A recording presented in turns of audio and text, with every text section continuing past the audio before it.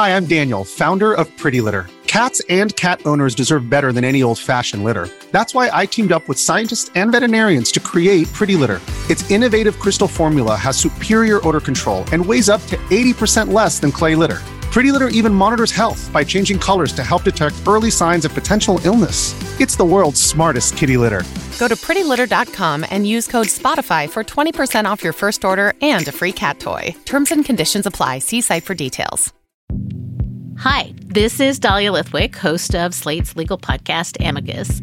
If you're listening to this show, you might be interested in Amicus's live show that we're hosting in Washington, D.C. on Tuesday, May the 14th.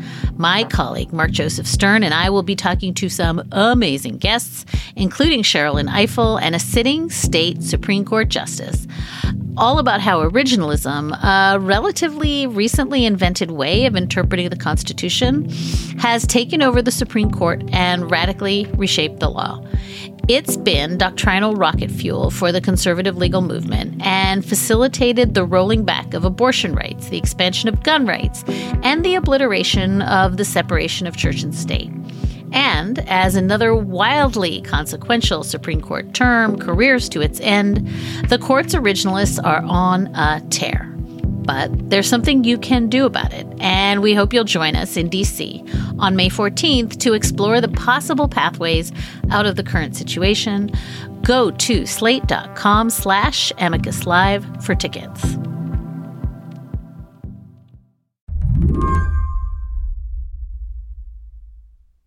I follow Elizabeth Lopatto on Twitter, so I noticed when she tweeted about a naked banana. One of the things that I have discovered with internet trials, there are these moments where something that makes perfect sense in the context of online is brought into a courtroom and you have to explain it to a judge. In this case, the judge is presiding over the trial between Apple and Epic Games, which wrapped up closing arguments this week. And Liz, who is the deputy editor of The Verge, has been covering it, watching lawyers argue about things like banana attire.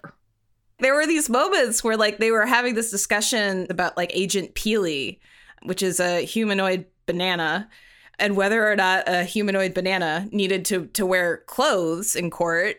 That was just I can't. What are we doing? What are we doing with ourselves right now, guys? What? Agent Peely is a character in Fortnite, the most popular video game in the world. And he and his pants ended up in federal court because Epic Games, which makes Fortnite, is suing Apple, accusing it of violating antitrust laws. One example, you can buy Agent Peely little outfits in the Fortnite app, but Apple takes a 30% cut of that sale, like they do with all sales in the App Store. And that cut is what Epic says is an abuse of power, one that costs them and other developers a lot of money. And if you're going to be making this enormous amount of money, do you really want Apple taking a 30% cut of all of it? Today on the show, Apple versus Epic. As we await a verdict, Liz breaks down the lawsuit that could decide the future of the app economy. I'm Lizzie O'Leary, and you're listening to What Next TBD, a show about technology, power, and how the future will be determined. Stick with us.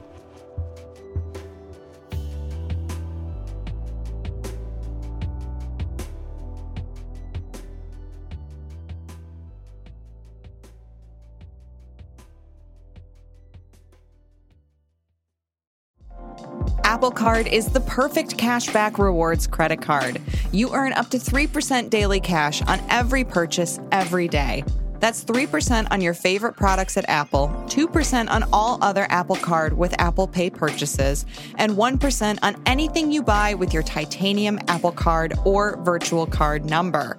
Visit apple.co/card calculator to see how much you can earn. Apple Card issued by Goldman Sachs Bank, USA, Salt Lake City branch. Subject to credit approval. Terms apply.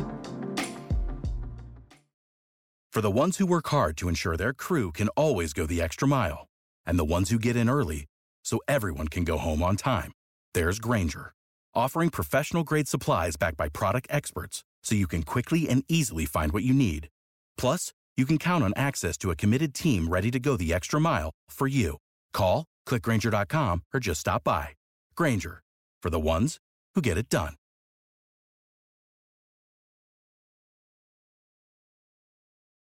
Epic Games, the company that's suing Apple, makes a lot of games, but they're really known for Fortnite. And Fortnite is more than just a video game. It's a phenomenon, a universe unto itself, a place where friends can not only compete in some battle, but also just spend all of their time hanging out, which means your Fortnite character, well, the way he or she dresses and looks matters a lot. Before we get into the lawsuit, I think it might be helpful to explain in-app purchasing. So let's say you're playing Fortnite, you get to be a character in this post-apocalyptic world. The game is free, but inside the game, you can buy all of this stuff, costumes, updates, those kind of things. And I was amazed by how much money Epic Games, which makes Fortnite, makes from this stuff. Can you explain how lucrative in-app purchasing is? It is insanely lucrative. So, like, the thing you want to keep in mind here is that when you think about most entertainment products, whether that's like a movie or a TV show or whatever, you're only buying it once, right? But if you're doing in-app purchases in video games, you can just keep selling to people sort of indefinitely. And we saw this rise of this model when Farmville took off on Facebook. We had Candy Crush, all of these things where, like, you could, like, pay money to have extra lives or, like, pay money to, like, regenerate your Pokeballs faster or whatever it was.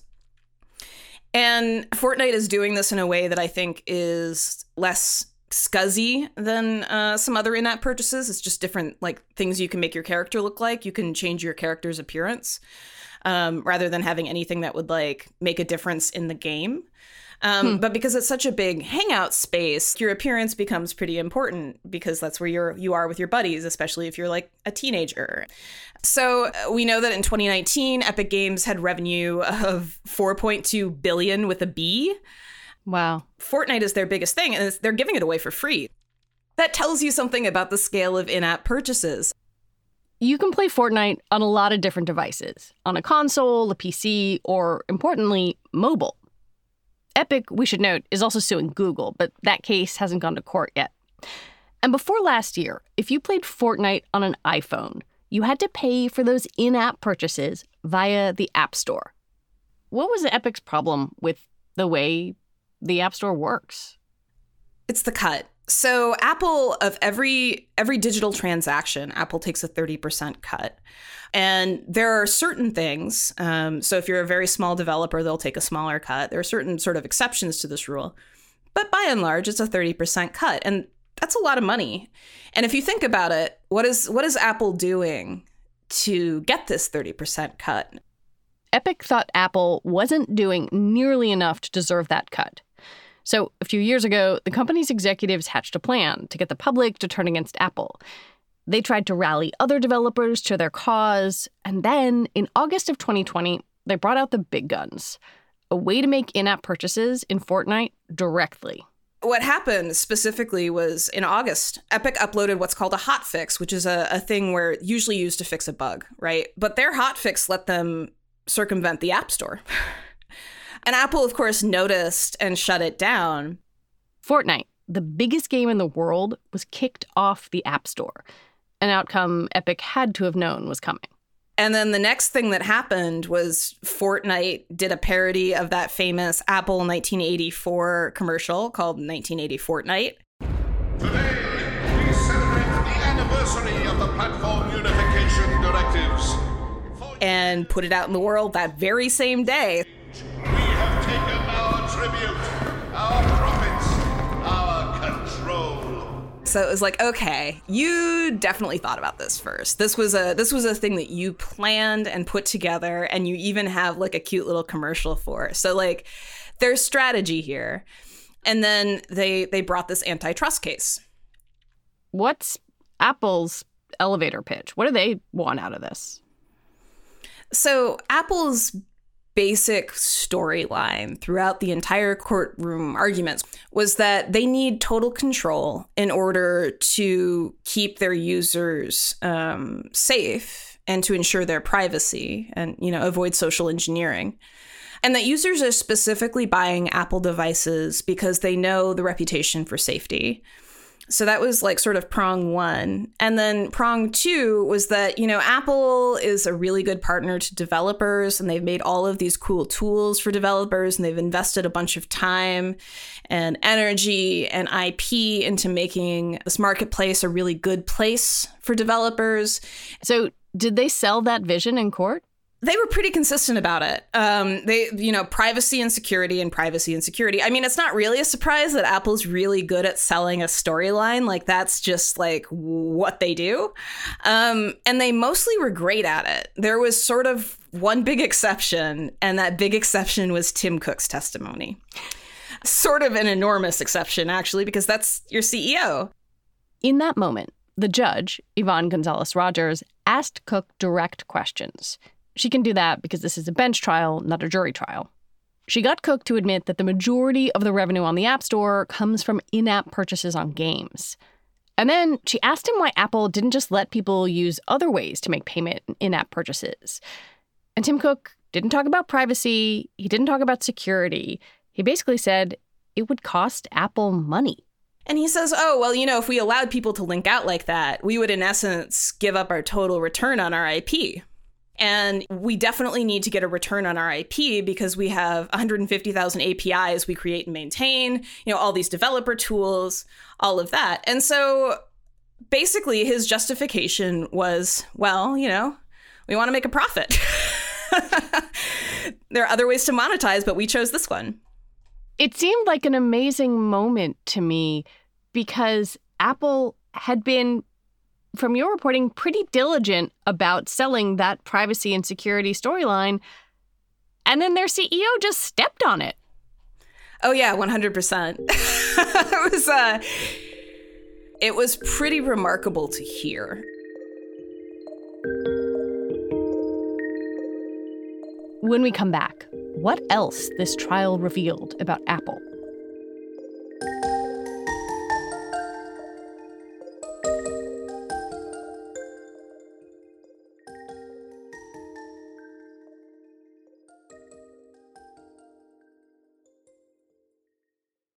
Hey everybody, it's Neil. I've got some huge news. Decoder is moving to Mondays and Thursdays. We're adding a second episode to the show. On Mondays, we'll have our classic interviews with CEOs and other troublemakers. I think we're going to have to start having conversations about how do we pay those jobs that can't be done by AI. And on Thursdays, we'll be explaining big topics in the news with Verge reporters, experts, and other friends of the show. There's a new generation of people on the internet. Google search has always sucked for them. So, you know, there's no reason for them to be loyal. They can just go to TikTok. This is going to be really fun. I'm very excited about all this. So go subscribe wherever you get your podcasts now. One of the reasons I wanted to have you on and to take us inside of this trial is to tell us why it matters kind of on two fronts. Because it feels to me like from reading your coverage and from trying to watch this trial, there are multiple things happening. One is whatever happens here. But then two is we got this kind of rare look inside Apple, a company that is pretty good at presenting a shiny face to the public. So one of the things that I love about the legal system is discovery, because all of these things come out that you would never otherwise see. So we were seeing like emails from Steve Jobs. We were seeing Apple execs talking about how they were falling behind on gaming in the App Store. We were seeing a lot of things inside Apple. And then also like Epic is a huge company also. Like Fortnite is the most popular video game in the world and Epic is private. So this was like, oh, hey, let's check out their profits. I've never seen this before. Right. They don't have to be open with the world about how much money they make. Right. So like really for me, like the biggest appeal was just like looking at these insider documents and then watching people like try to explain them, because I don't know if you've ever had to like try to explain one of your emails, but even when it's relatively innocuous, you feel like an idiot. And some of these were not super innocuous. One email from the late Apple CEO Steve Jobs that was discussed in court included the phrase, "lock customers into our ecosystem," which sounds more like ensuring users have no choice than building a product people really want to use. There was another email about making the Apple ecosystem, quote, more sticky. Individually, these notes mostly just sound like doing business. Taken together, they show Apple throwing its weight around, which is what Epic wanted to show.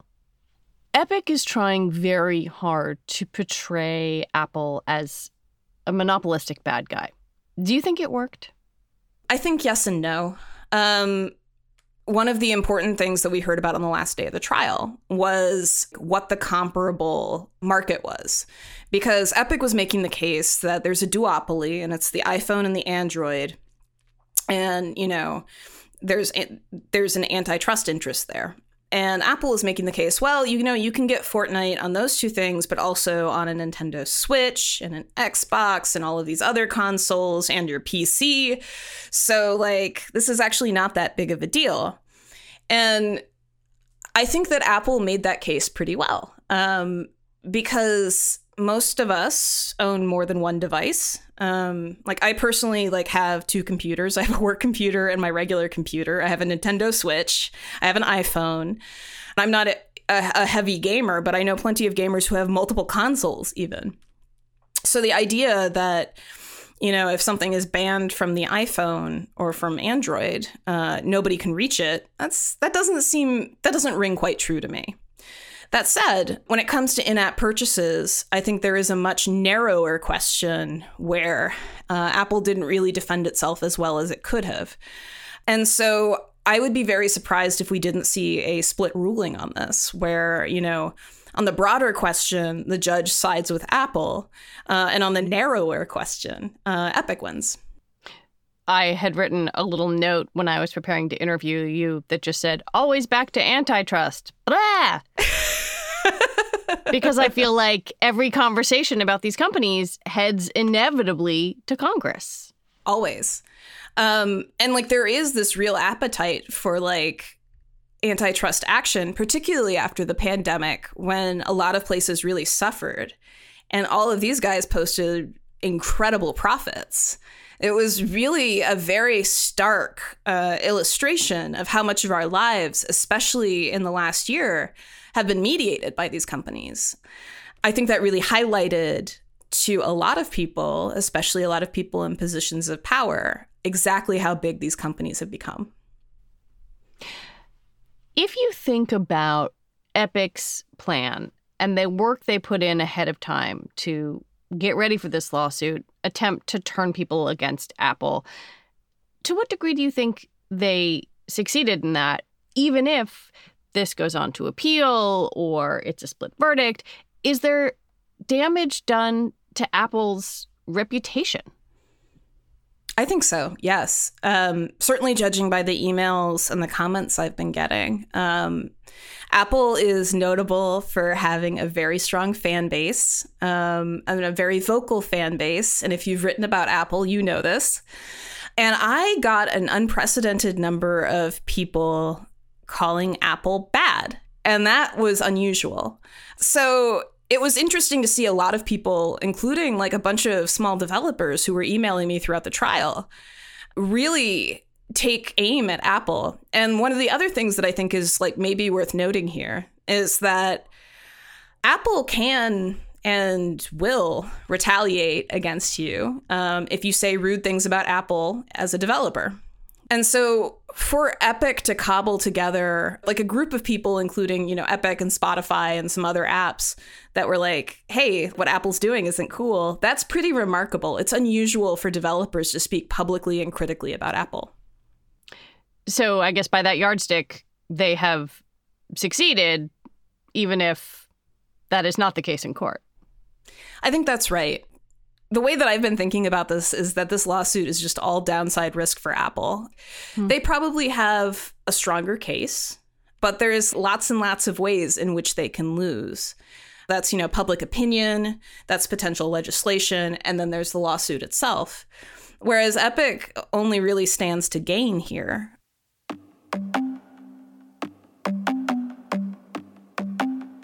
Elizabeth Lopatto, thank you very much.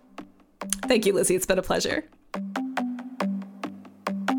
Elizabeth Lopatto is deputy editor at The Verge. That is our show for today. TBD is produced by Ethan Brooks and edited by Allison Benedict and Tori Bosch. Our executive producer is Alicia Montgomery. TBD is part of the larger What Next family, and it's also part of Future Tense, a partnership of Slate, Arizona State University, and New America. And I want to recommend you go back and listen to Wednesday's episode of What Next. It's about whether Roe v. Wade can survive as law. Mary Harris will be back in your ears on Monday. I'm Lizzie O'Leary. Thanks for listening.